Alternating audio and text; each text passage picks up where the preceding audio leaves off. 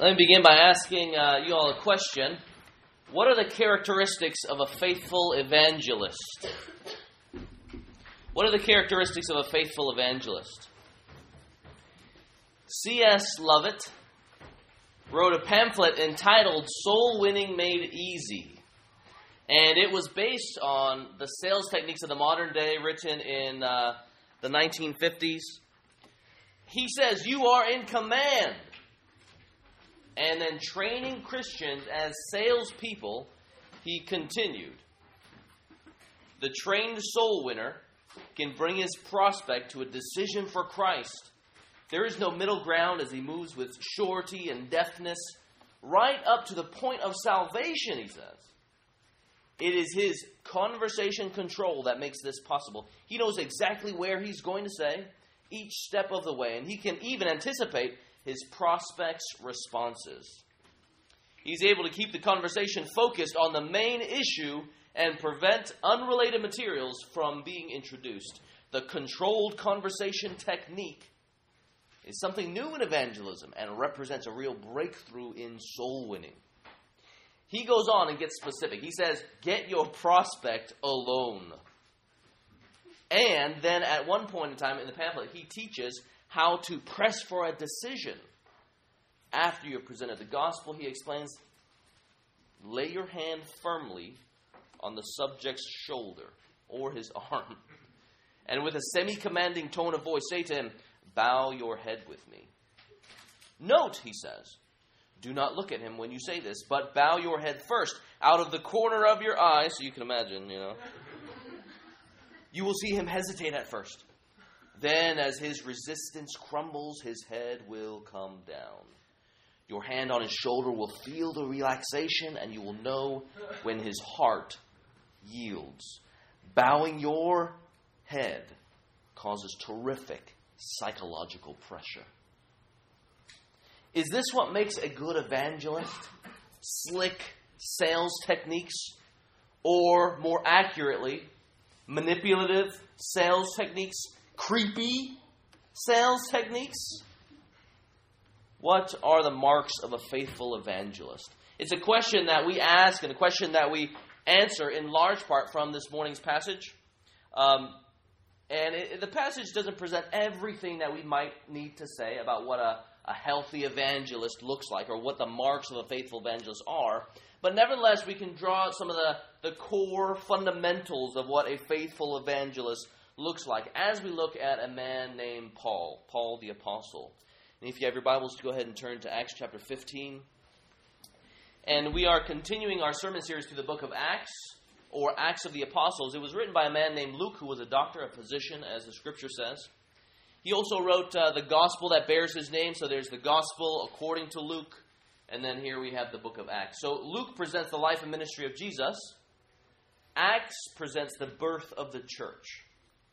And the focus today, as I mentioned earlier, is on a missionary named Paul. So we get to follow him on his second of 3 missionary journeys as he makes his way through Turkey and then eventually up to what is now known as modern Greece, and then sort of all the way down to the bottom end of modern-day Greece.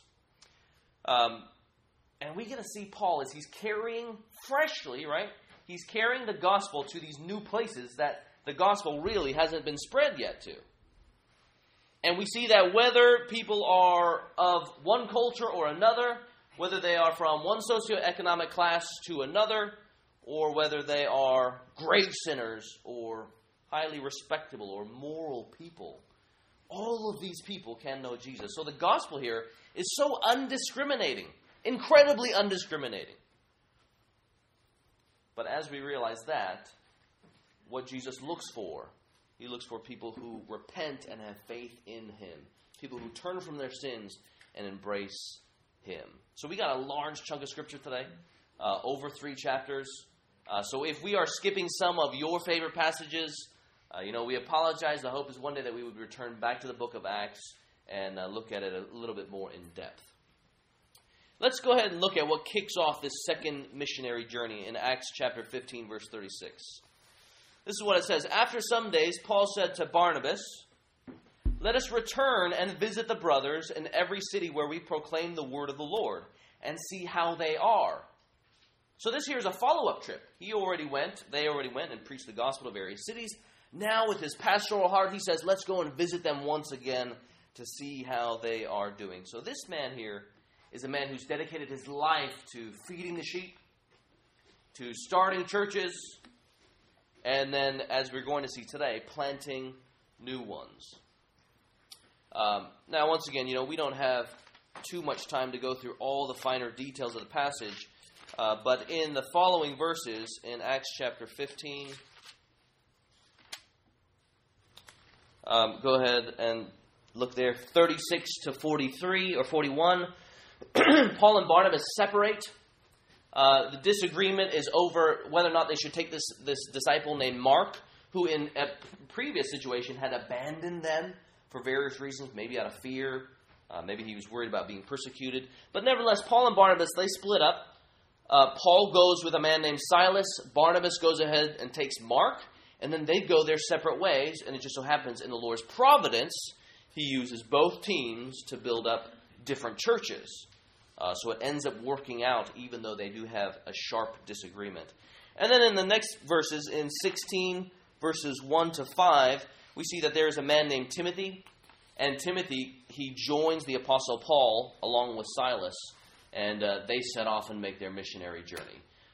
Timothy, for your information, this is the man who 1st and 2nd Timothy are written to, those letters. So Paul writes this letter to this man named Timothy, probably a Pauline convert, someone who had confessed faith through the ministry of Paul. It's a lot of fascinating information there, but unfortunately we're going to have to go ahead and skip over those things. So these three, they continue through Turkey, eventually Western Turkey, and then it says in verse 6 of chapter 16, go ahead and look there, it says the Holy Spirit and the Spirit of Jesus prevented them from going in the direction that they wanted to go. So they fully intended to go in a certain place in Turkey, modern-day Turkey, but the Lord stops them. We don't really know how he stops them, but he does. But then Jesus, at the same time, he gives Paul this call, this Macedonian call. So look over there in verse 8. So passing through Mysia, they went down to Troas, verse 9, and a vision appeared to Paul in the night. A man of Macedonia was standing there, urging him and saying, come over to Macedonia to help us, modern-day Greece. And when Paul had seen this vision, immediately we sought to go into Macedonia, concluding that God had called us to preach the gospel to them. Interesting to note there that Luke says we. So Luke here is an eyewitness, probably related to this general area of Macedonia. So they eventually set forward and they head on out. Okay, so realizing that background, we're going to look at this passage, these next few chapters here, topically, looking at what are the marks of a faithful evangelist. And we're going to look at the 6 characteristics of a faithful evangelist, okay? Characteristic number 1, a faithful witness witnesses with the word. So eventually they go over to a place called Philippi. Look at 16 verse 11. I'll go ahead and read those. So setting sail from Troas, we made a direct voyage to Samothrace, and the following day to Neapolis, and from there to Philippi. So basically think the northernmost part of the Aegean Sea, the northernmost part, and eventually we're going to see them working down their way through Greece. Philippi was a leading city of the district, as verse 12 says, a Roman colony. We remained there in the city for some days. And on a Sabbath day, we went outside the gate to the riverside where we supposed there was a place of prayer. And we sat down and spoke to the women who had come together. Now, this speaking here is not just casually having conversation. It's speaking the word. Interesting fact, there we see them going to a place of prayer. The reason why it's simply called a place of prayer was because it required 10 men for a group of people to be considered a synagogue or a place of worship, formal place of worship. And so here we just see that there aren't enough men, and so these women are gathering, and Paul goes towards this place of prayer. He does the same thing later on, as we're going to look at a little bit later. But here in Philippi, you see a number of different conversions. Paul's going around, and he's just preaching the gospel. So from 11 to 15, here you have the conversion of Lydia. She's a businesswoman who deals in purple garments. She gets converted. And then in verses 16 to 24, here we have the story of how a demon-possessed slave girl, she eventually, we suppose, that she is converted as well after Paul sort of exorcises her and casts out that demon. And then verses 25 to the end of the chapter, verse 40, here we see a Philippian jailer is converted. So there's a lot of commotion when the slave girl when the demon is cast out of her. Her owners basically stir up trouble. Those owners eventually cause so much trouble that it lands Paul and Silas in jail. And then you have this jailer who is converted. And we're going to read that account a little bit later. But we want to notice first that this faithful witnesses with the word. Again, it's clear in 17 verses 1 to 3. Go ahead and look there. Now it's in Thessalonica. So if Philippi is up at the northern tip, Thessalonica is about 70 miles, let's say, west. Now when they had passed through Amphipolis and Apollonia, they came to Thessalonica, where there was a synagogue of the Jews. And Paul went in, as was his custom, and on 3 days he reasoned with them from the Scriptures. He's reasoning with them from this set of material here, which is called the Scriptures. And back then they only had the Old Testament, so that's what he's witnessing to them from. Verse 3, explaining and proving that it was necessary for the Christ to suffer and to rise from the dead, and saying, this Jesus, whom I proclaim to you, is the Christ. And then look at 18 verse 5. So then eventually he travels down 150 miles south to a place named Corinth.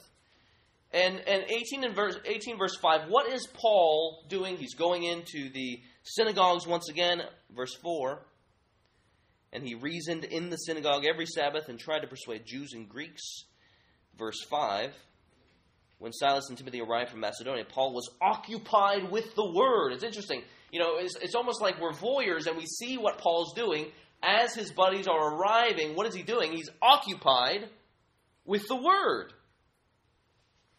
testifying to the Jews that the Christ was Jesus. It reveals Paul's authority, doesn't it? It's not like he's going around speaking his own thoughts about things, but he's speaking from the Word. It shows what his authority is, and it actually reveals what his mission was. It underscores what it is, right? In the Great Commission in Matthew 28, Jesus says, you are my witnesses. So these apostles who go around preaching the gospel, they're not rogue preachers. You see the possessive there in the Great Commission? You are my witnesses. Jesus owns them. And they're sent out for his sake, and they are possessed by Jesus. And those that prove to be his witnesses will bear his truth. Here at First Baptist Church, historically we are an evangelical church. What this means as an evangelical, it means that our sole source of authority is the Scriptures. The sole source. It doesn't mean that we don't find church history important or other writings important, but the sole source of authority here, divine authority, is the Scriptures. Now, you guys realize that not every Christian actually believes this, right? Or those who claim to be Christians. So, in other words, if our sole source of authority is the Scriptures, and we then are underneath them, there are some people who want to put other things on par with Scripture as their authority, or even above the Scriptures as their authority. So one example, let's say feelings, subjective feelings. Now this is common, okay? Some people say, look, I know that Jesus calls me to not leave my wife or divorce my wife for unbiblical grounds. Let's just say divorce. I know Jesus says that divorce is not good, but yet, you know what? I just feel like the Lord is calling me to leave my wife. And you know why? It's because we're no longer in love. She hates me and I hate her. Therefore, it means that God must be telling me to go ahead and break his commands. That just really doesn't work. Subjective feelings? I mean, if subjective feelings were really over Scripture and were our sole source of authority, or on par with the Scripture, really, just wait until someone punches you in the face because they subjectively feel like it's the right thing to do. And then you would respond in kind and punch that guy in the face because you subjectively feel that that's the right thing to do. And therefore, what does that lead to? In that situation, it would lead to death. But imagine if we all were guided by subjective feelings, and those were all right.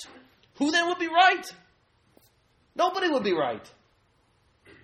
It's no authority at all. Another one, reason. Now here I'm not saying that reason is unimportant. Reason is very important. There's a lot of evidence for the historicity of the fact that Jesus actually walked on earth and that he actually rose from the dead. Here I'm talking about putting reason over authority. And you only believe what you know for certain is true. You only believe what you know for certain is true with facts. But then if that is the authority,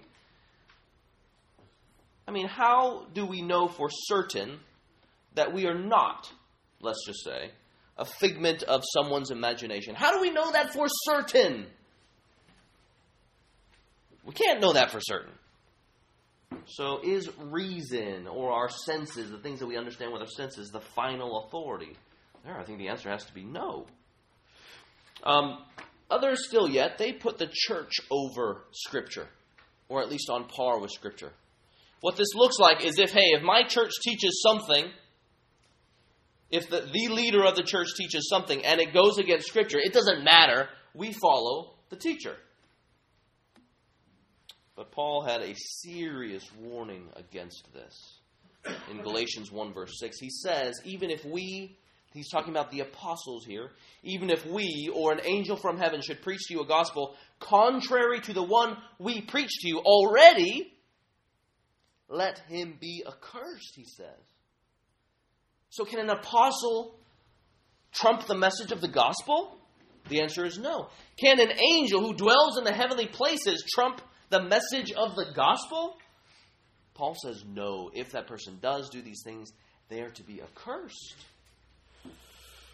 Authority is in the message.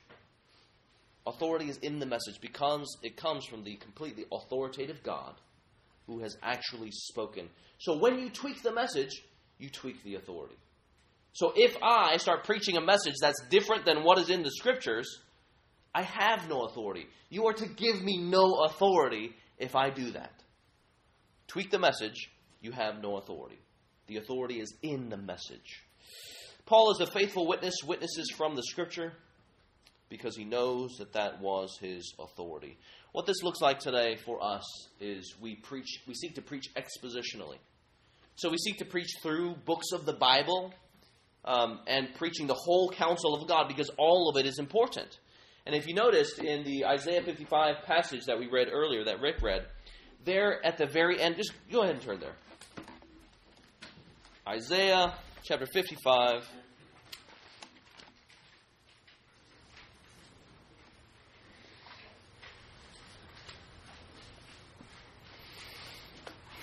This is just one example in Scripture about how authoritative and effective the Word of God is.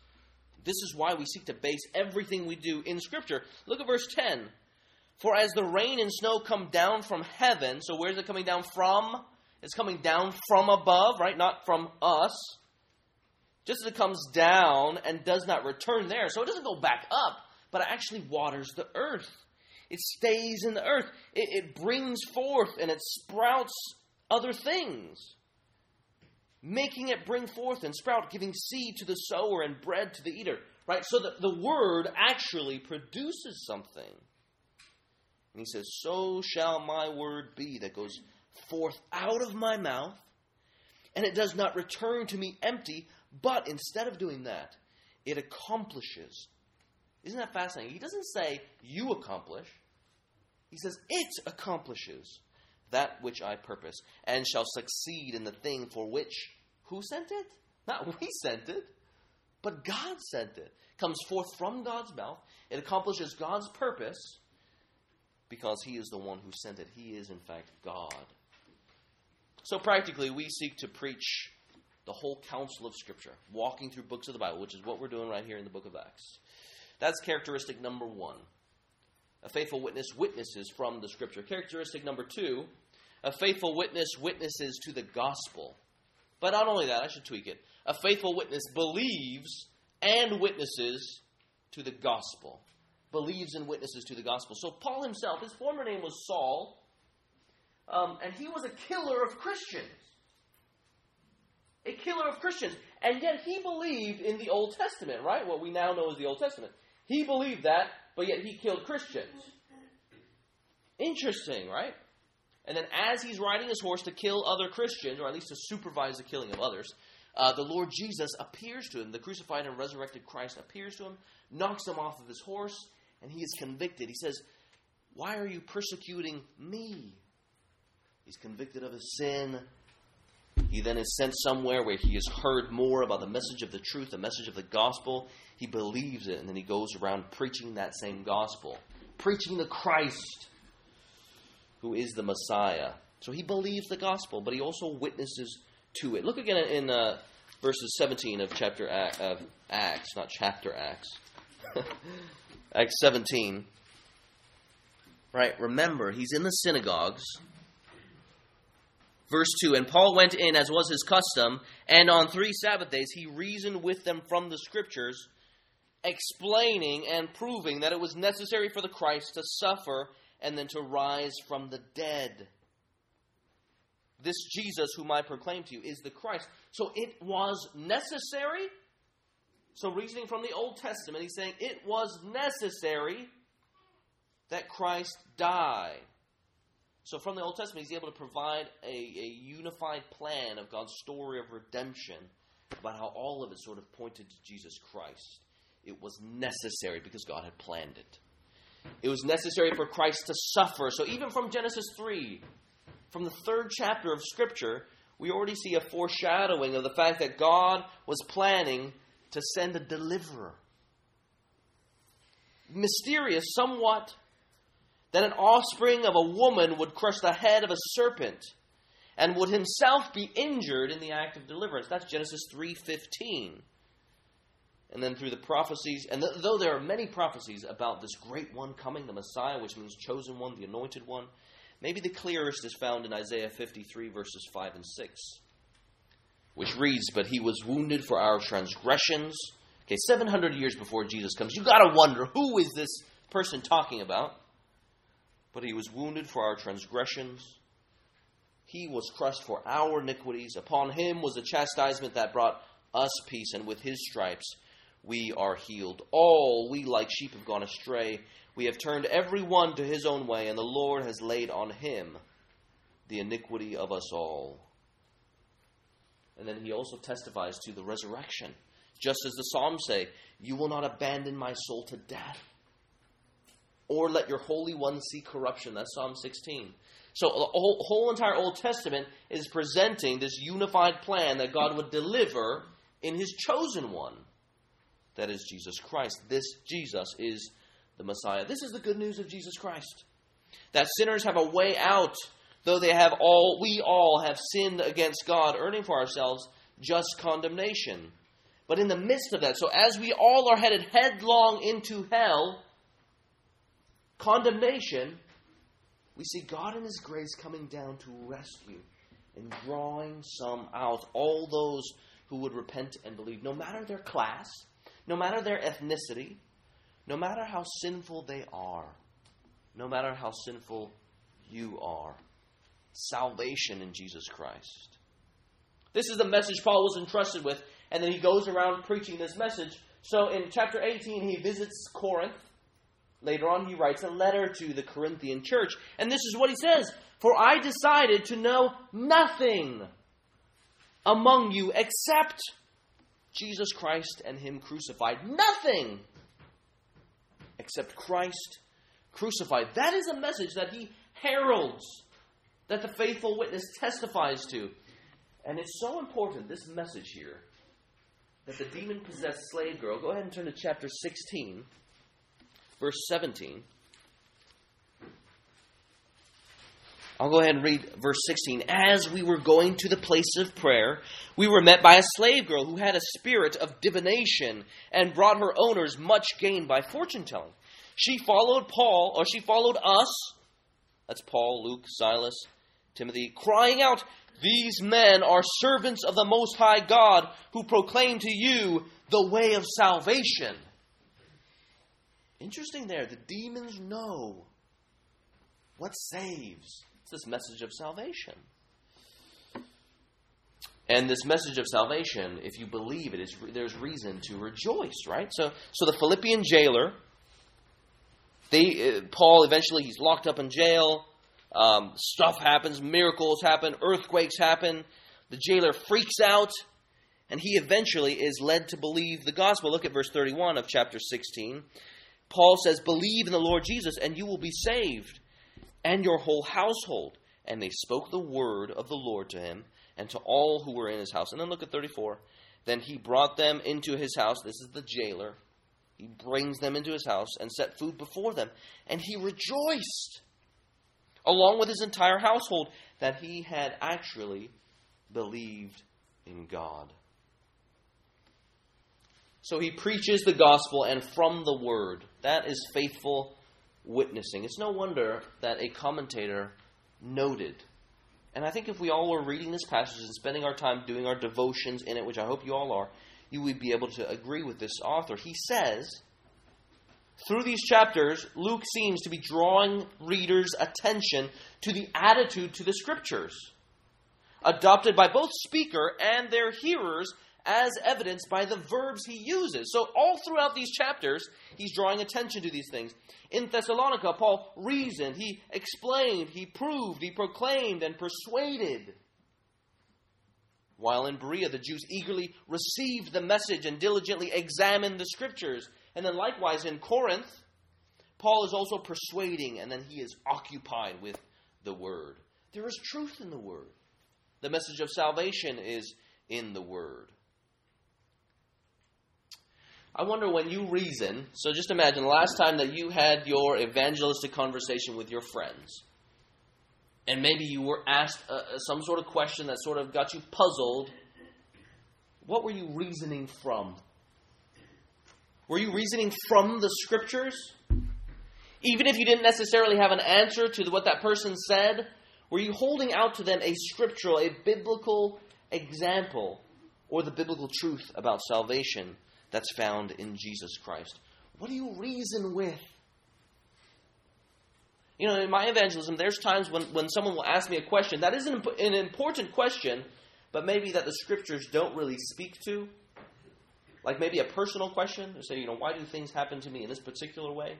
I have to say, you know what, I can't answer that question at this time. I'm going to go back and look and see how Scripture applies to this. But this is what is most important that you understand and realize. Here, this is who Jesus is. And in doing that, you then reveal what you think your power is in conversion or in sharing the gospel. You show what you rely on, really. Is it your own strength? Is it your own ability to reason? But here Paul shows us that his authority, his confidence really is in the gospel. If you're looking to know more about how God presents a unified plan to save people, save sinners in Jesus Christ, a fantastic book is called God's Big Picture. It's probably only about 100 pages, and it speaks about how all of Scripture points to Jesus Christ, the crucified and resurrected Messiah, the Savior. That's God's Big Picture. You can go ahead and buy it. It's a pretty relatively cheap book. And if you want to, maybe I or Danny, we've been reading it together, maybe we can lend it to you. An important thing to note before we move on from this one, a faithful witness witnesses to the gospel. Part of witnessing to the gospel is requiring a call to repent and believe, or calling people to actually turn from their sin. So you all might have feared at some point in time calling someone to turn from their sin, because it really means that we tell them that they're sinners, right? That's the implication if we say, you need to turn from your sin. But you don't need to fear doing this. I mean, when was the last time you actually met someone who believed they were not sinful? And you can just simply ask some questions, right? Like, when was the last time you lied? And they'll be able to tell you. When's the last time you've stolen something? They'll be able to tell you. When's the last time you lusted in your heart? Chances are they're going to be able to tell you if they know their hearts at all. So telling someone that they're sinful really just involves revealing to them something that they already know. And so that's a good and loving thing to do. And if you're visiting with us today and you know yourself not to be a believer, it's a good thing to embrace the fact that you are sinful because Jesus Christ came to save sinners, right? He came to save the sick, not the healthy. The unrighteous, not those who feel like they are righteous. So embrace that, the fact that we are sinful. So you don't hide your shame, but you embrace it and then you run to the cross with it, as Jesus embraces all those who repent and believe. So then the question is, have you repented and believed? If not, do not let this day go by where you don't turn from your sin and believe. It's what God desires of you. Jesus saves those who repent and believe. If you want to talk more about this gospel, I'd be happy to meet up with you. So afterwards, find me. I'll get your telephone number. You get mine. We can meet up afterwards and discuss more about this gospel of Jesus Christ. Characteristic number 3. A faithful witness is aware of his surroundings. Now this is presented here in Acts chapter 17. Eventually they go to Athens. So here, Athens, right? This is the home of Plato, Socrates, Aristotle. And Paul, he's no lightweight either. He was trained in Tarsus, also trained in Jerusalem. And so you would imagine that you're having these two great worldviews collide. And you would figure that they would be battling over philosophies and whatnot. But no, you see him just witnessing to the word. But he witnesses in such a way where he is aware of his surroundings. So when he talks to Jews who know the Old Testament, he sort of can reason from one starting point. How all the Old Testament presents Jesus as the Savior. But when he's reasoning to non-Christians, so pagans, polytheistic people, he starts from a different position, even though it's biblical. Still biblical, but starting from a different position. And we know this too, okay? So if we witness, let's say, to our Hindu friends, I hope you have Hindu friends, we can't simply say, or if we simply say, Jesus Christ is the God-man who came to die on the cross for your sins. You know what their reaction is going to be? They say, oh, well, great, fantastic. We'll take Jesus and we'll add him to the shelf of gods that we believe in. And in many ways, it's sort of like covering your bases. You see how really that's kind of confusing to the Hindu? Actually, if we just simply stop there. But when we start clarifying and saying something like, God is the only God, oh, well, it's really different then in terms of his polytheistic background. But yet it's still biblical. And Paul does this very same thing, actually. Go ahead and look at verse 17. Or actually 16. We'll set the setting. Now, while Paul was waiting for them in Athens, so he's waiting for Silas and Timothy to get there, his spirit was provoked within him as he saw that the city was full of idols. So he's walking through and he sees that these people are religious and there's altars for every single god out there. And even to one that is an unknown God. So they themselves are like covering their bases. So let's build an altar and just slap unknown God, just in case he's going to get us or whatever. And look at what Paul does in 22. So Paul, standing in the midst of the Areopagus, famous place, so he's in front of this council, and he says, Men of Athens, I perceive that in every way you are very religious, for as I passed along and observed the objects of your worship, I found also an altar with this inscription, To the unknown God. So he knows that they're ignorant, really, because they're sort of grasping after everything. And he says, What therefore you worship as unknown, this I proclaim to you. So, okay, what is he going to proclaim? He's really clear. Look at 24. The God, so the God, that has an article, a singular article, there is only one. The God who made the world and everything in it, being Lord of heaven and earth. He does not live in temples made by man. And then he just goes on. Nor is he served by human hands as though he needed anything, since he himself gives to all mankind life and breath and everything. And he made, not these other gods. This is one that you don't know about. This one God made from one man every nation of mankind to live on all the face of the earth. And then he goes on and says, and in 31, that is God, has fixed a day on which he will judge the world in righteousness by a man, that is the God-man Jesus, whom he has appointed. And of this he has given assurance to all by raising him from the dead. There's a different starting point there, right? He has to clarify the fact that God is the God who is creator and sustainer of all things, from which he has made everyone. So here he's aware of who he's speaking to, right? So he's speaking to monotheistic Jews. He's also speaking to polytheistic pagans. He doesn't take anything for granted, and he starts with God. This is very much the culture that we live in today. A postmodern culture where we ought not to assume anything. So if I mention something about God, that person might think that, God is in everything, pantheism or panentheism, that we are all part of God. We need to be clarifying who this God is according to the Scriptures.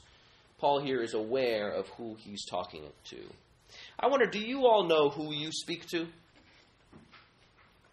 In what ways do you try and relate to the people that you are speaking to? And find out more about who they are. Develop an awareness about who they are. The other day I was talking with Oscar. Oscar's in the back. Oscar, can you raise your hand? Hi, Oscar. He was telling me that he was studying near where he lives, which is near USC, and that he was at Starbucks. And this guy sits down and says, hey, can I borrow your phone? And eventually the conversation leads to Oscar, in his wisdom, God-given wisdom, sort of leads the conversation. And eventually starts talking to him about things like, you know that everybody dies? And, you figure that the guy would be taken aback a little bit, but Oscar was saying that he wasn't really. He's like, yeah, everybody dies, I know that. And then he starts talking about, well, do you know where you're going to go after you die? And then eventually, after questions, so he's gaining information about this person, right? What their worldview, what they think. And then eventually he finds out that this man doesn't, he thinks he is a good man. He thinks he's going to go to heaven. And then Oscar helps him realize that, wow, actually you are a sinful person. He agrees. And then he eventually passes him a tract and gives him a portion of the Bible, the Gospel of John. Right? Becoming aware of who you're talking to just requires us to be asking some questions about what they actually think, about who reigns and who rules and how they view themselves. And when you have that information, you then can be addressing these issues with skill from the Word of God. So let me encourage you to seek to develop an awareness about the people that you speak to and evangelize. It just requires asking a few different types of questions about who they are, what they believe, who is Jesus, things like that. Characteristic number 4. A faithful witness is jealous for God's glory. A faithful witness is jealous for God's glory. This brings us back to Acts chapter 17, verse 16. I love this verse. This verse, by the Spirit's power, really stuck out to me, and I was deeply convicted. It says there, now Paul was waiting for them in Athens. You get the idea that Paul, so he's persecuted, right? He goes to Thessalonica. He basically takes off. He goes to Berea. And this mob basically follows him down, Greece basically. And then eventually he's sent to Athens. And it says that he's waiting for his partners, right? Saul, Silas, and Timothy. It's like he's looking back and he's waiting for them. But look what it says there. Now, while Paul was waiting for them at Athens, his spirit was provoked within him as he saw that the city was full of idols. It's like he's waiting for his friends, but yet at the same time, in the context that he is, his soul, his heart can't help but be moved by the idolatry that's going on there. It doesn't say that he was driven because he wanted to reach the intellectuals of the city. Some people think it's cool, like their evangelistic plan, they're going to lay it out there. It says, we're going to reach the intellectuals of the city. And that's the mission. That's what drives our mission in the city. Other people might say, man, we want to reach thousands of people for Christ, and we want to see 100 people converted. Now, neither of those things are bad in and of themselves. But you just don't see Paul doing that here. It doesn't say that he's even driven by the desire to plant 20 churches in the next 20 years. Well, a desire that I certainly have. What launches Paul into ministry? It's godly jealousy. His spirit is provoked. His emotions, it's like his emotions are being drawn out. And it's really hard to translate this word provoked here. But what we do know is that it says that this word provoked is used for God as he looks upon idolatry. So Paul here, he's thinking about idolatry in the same way as God thinks about idolatry. And God, we know, is zealous for his own glory. So Paul here is zealous for God's glory as well, because he knows that God's glory is sort of being stolen, being given to other things, all these other so-called gods that they themselves have built up here. He is zealous for God. And he's happy to go ahead and say in 2 Corinthians 11, he says he yearns for these Corinthians with divine jealousy. He says, I betrothed you all as believers, new believers, to God, and I want you to worship him. So he's doing the same thing here. You know, we all are called to fulfill the Great Commission. Preaching the gospel, evangelism. But I confess, godly jealousy doesn't move my heart as much as it ought. Godly jealousy doesn't move my heart as much as it ought. You know, we as a church have been reading through when people are big and God is small. So it's a book that deals with the fear of man. And shows what happens when we fear man, and then it holds out a bigger fear of God as the answer to our fear of man. You know, I confess that sometimes I get defensive. I get provoked inside and internally because I want to protect my name. So we get defensive, right? When we all get defensive to some degree, what we are doing is protecting our names, right? You don't believe that about me. Make sure you don't. I need to tell you, you are wrong about me. I know myself. Whether that person might be falsely accusing us or even rightly accusing us. Don't you dare believe that about me, even if it is true. So it's like we rise to protect our name and our honor and our glory. The question we got to ask ourselves, if you're a believer, is why are we so jealous for our own glory and so slow to be provoked for God's?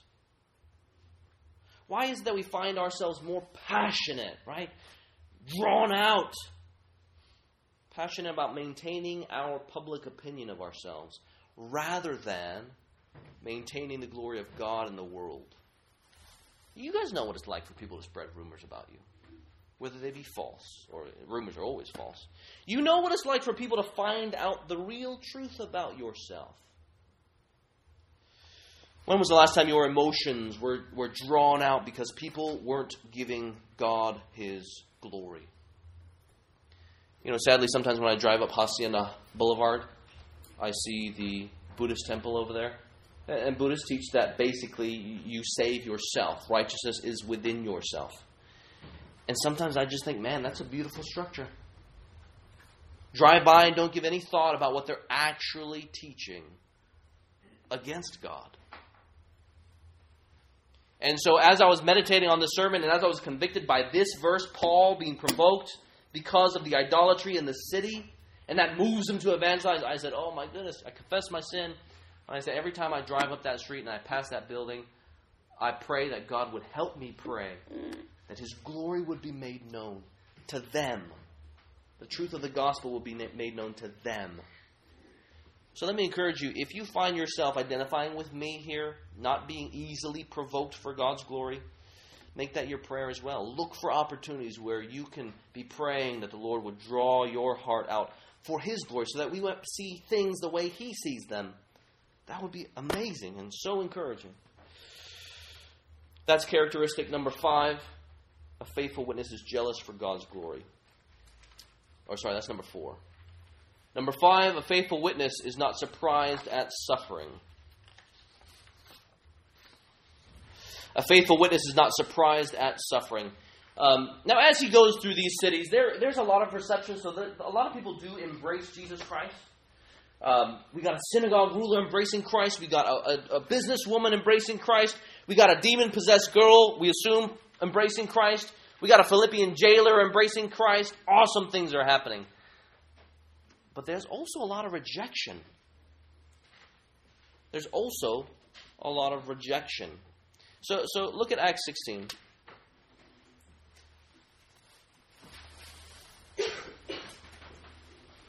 Okay, this is the slave girl, demon-possessed slave girl. Eventually, The demon is cast out of her. Her owners get ticked off. And there's persecution. And the main issue is that their hope of money, gaining money, was gone. Because there in verse 16, the spirit which foretold the future brought them much gain. And Luke is really clear to let us know that. And then in verse 19, but when her owners saw that her hope of gain was gone, they seized Paul and Silas and dragged them into the marketplace before the rulers. And when they had brought them to the magistrates, they said, these men are Jews, and they are disturbing our city. They advocate customs that are not lawful for us as Romans to accept or practice. So any new religion had to be vetted through the government, and they're basically saying that this wasn't. Christianity was not. The crowd joined in attacking them. The magistrates tore their garments off of them, and they gave them orders to beat them with rods. So their backs are lacerated, their skin is opening. All of this for the gospel. Now, if you read through this section, you see regularly that there is persecution after persecution after persecution after persecution. And in that situation, money kicks off one event. Another one, jealousy. The Jews are jealous that Paul is gaining some of their followers, and they're going towards them and believing in the gospel. And so what do? They start up a mob, and then the mob just basically messes up everything. And this happens in Thessalonica, this happens in Berea, and then we even have opposition and reviling in Corinth. You know, some say faithfulness leads to no suffering. The greater the faith, the less the suffering. This is the prosperity gospel. And, you know, I want to name names here only when it's so important to be naming the names. But these folks would be people like Joyce Meyer, Joel Osteen, Creflo Dollar, folks like that. This is the prosperity gospel. But I just don't see how it links to what this passage says. I mean, we just ask the question, so Paul, Silas, and Timothy, are they held out as a model of malnourished spirituality for us not to follow? For us to say we need to have faith more than Paul and Silas and Timothy? No. They're actually models of robust spirituality. People who, as Acts 5 says, these disciples, they gladly suffer, right? They counted themselves worthy to suffer for the sake of Jesus. So for Paul and Silas, after their backs were lacerated and forever marked with scars, I mean, what do we see them doing in prison? Look there in verse 25. About midnight, Paul and Silas were praying and singing hymns to God, and the prisoners were listening to them. That's robust spirituality. You get beaten, you get bruised, you sing praises to God for suffering. That's amazing.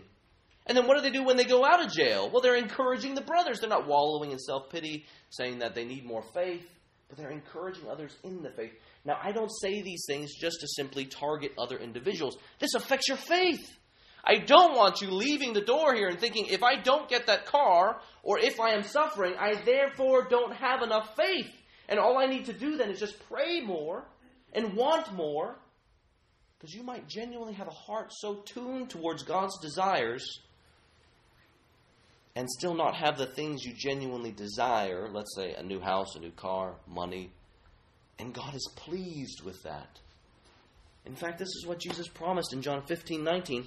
If you were of the world would love you as its own.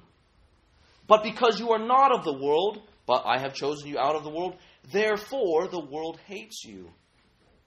A servant is not greater than his master. In other words, if Jesus suffered, and we are so much less than Jesus, then surely we too will be persecuted. He goes on, if they persecuted me, they will also persecute you. You know, the very crux of Christianity is all about unjust suffering while obeying the commands of God. That's the crux of Christianity. Crux is cross. Jesus is our example of unjust suffering. And so when we face suffering, we can, with Jesus, rejoice. That's characteristic number 5. This is characteristic number 6, and the last one. Paul is discouraged. You know, we know what discouragement is like sometimes when we suffer. Paul does the same thing. You know what keeps him going? It's not the fact that everything relies on him. that he's the one who is required to have slick sales presentations, but it's the faithfulness of God. Look in Acts 18. So he's discouraged. Keep in mind, Acts 18, verse 9. This is what he says. So it seems like they're about to leave. But look what God says. He says, do not be afraid, Paul, but go on speaking. And do not be silent. So those are imperatives. Don't be afraid. Continue to speak. And don't be silent. So the question is, well, why? Because I'm just getting beat up. He says, for I am with you. And no one will attack you to harm you. For I have many in the city who are my people. Amazing, isn't it?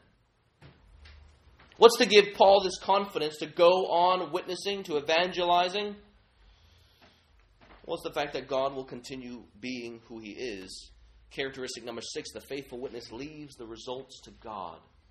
The faithful witness leaves the results to God. It is instructive to look at Lydia, chapter 16, verse 14. I mean, who converts here? It's not Paul. One who heard us was the woman named Lydia from the city of Thyatira, a seller of purple goods who was a worshiper of God. Now get this, the Lord, it doesn't say Paul opened, it doesn't say she opened. The Lord opened her heart to pay attention to what was said by Paul. That's instructive for us. The faithful witness leaves the results ultimately to God. And we saw this earlier in the book of Acts, but it's similar here, right? I mean, who's the one who saved Paul? Well, it's God. Who is Paul? The demon-possessed woman said that they are God's servants. Who is it that called Paul towards Macedonia and prevented him from going throughout other portions of Turkey? It's God. Whose word is Paul ministering from? It is God's word.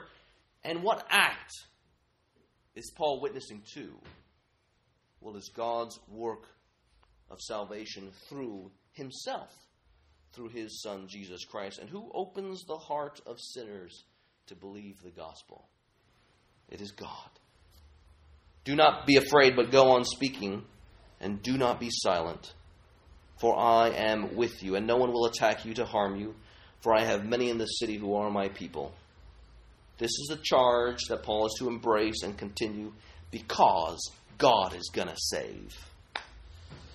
This is God's servant preaching God's word about God's gospel in order that God would build his church. As Jesus says, I will build my church, and the gates of hell shall not prevail against it. So if you want to be a faithful witness, what you need are not slick sales presentations, manipulation. What you need is a firm belief in who God is and what God has promised. Let's pray. Let's pray together.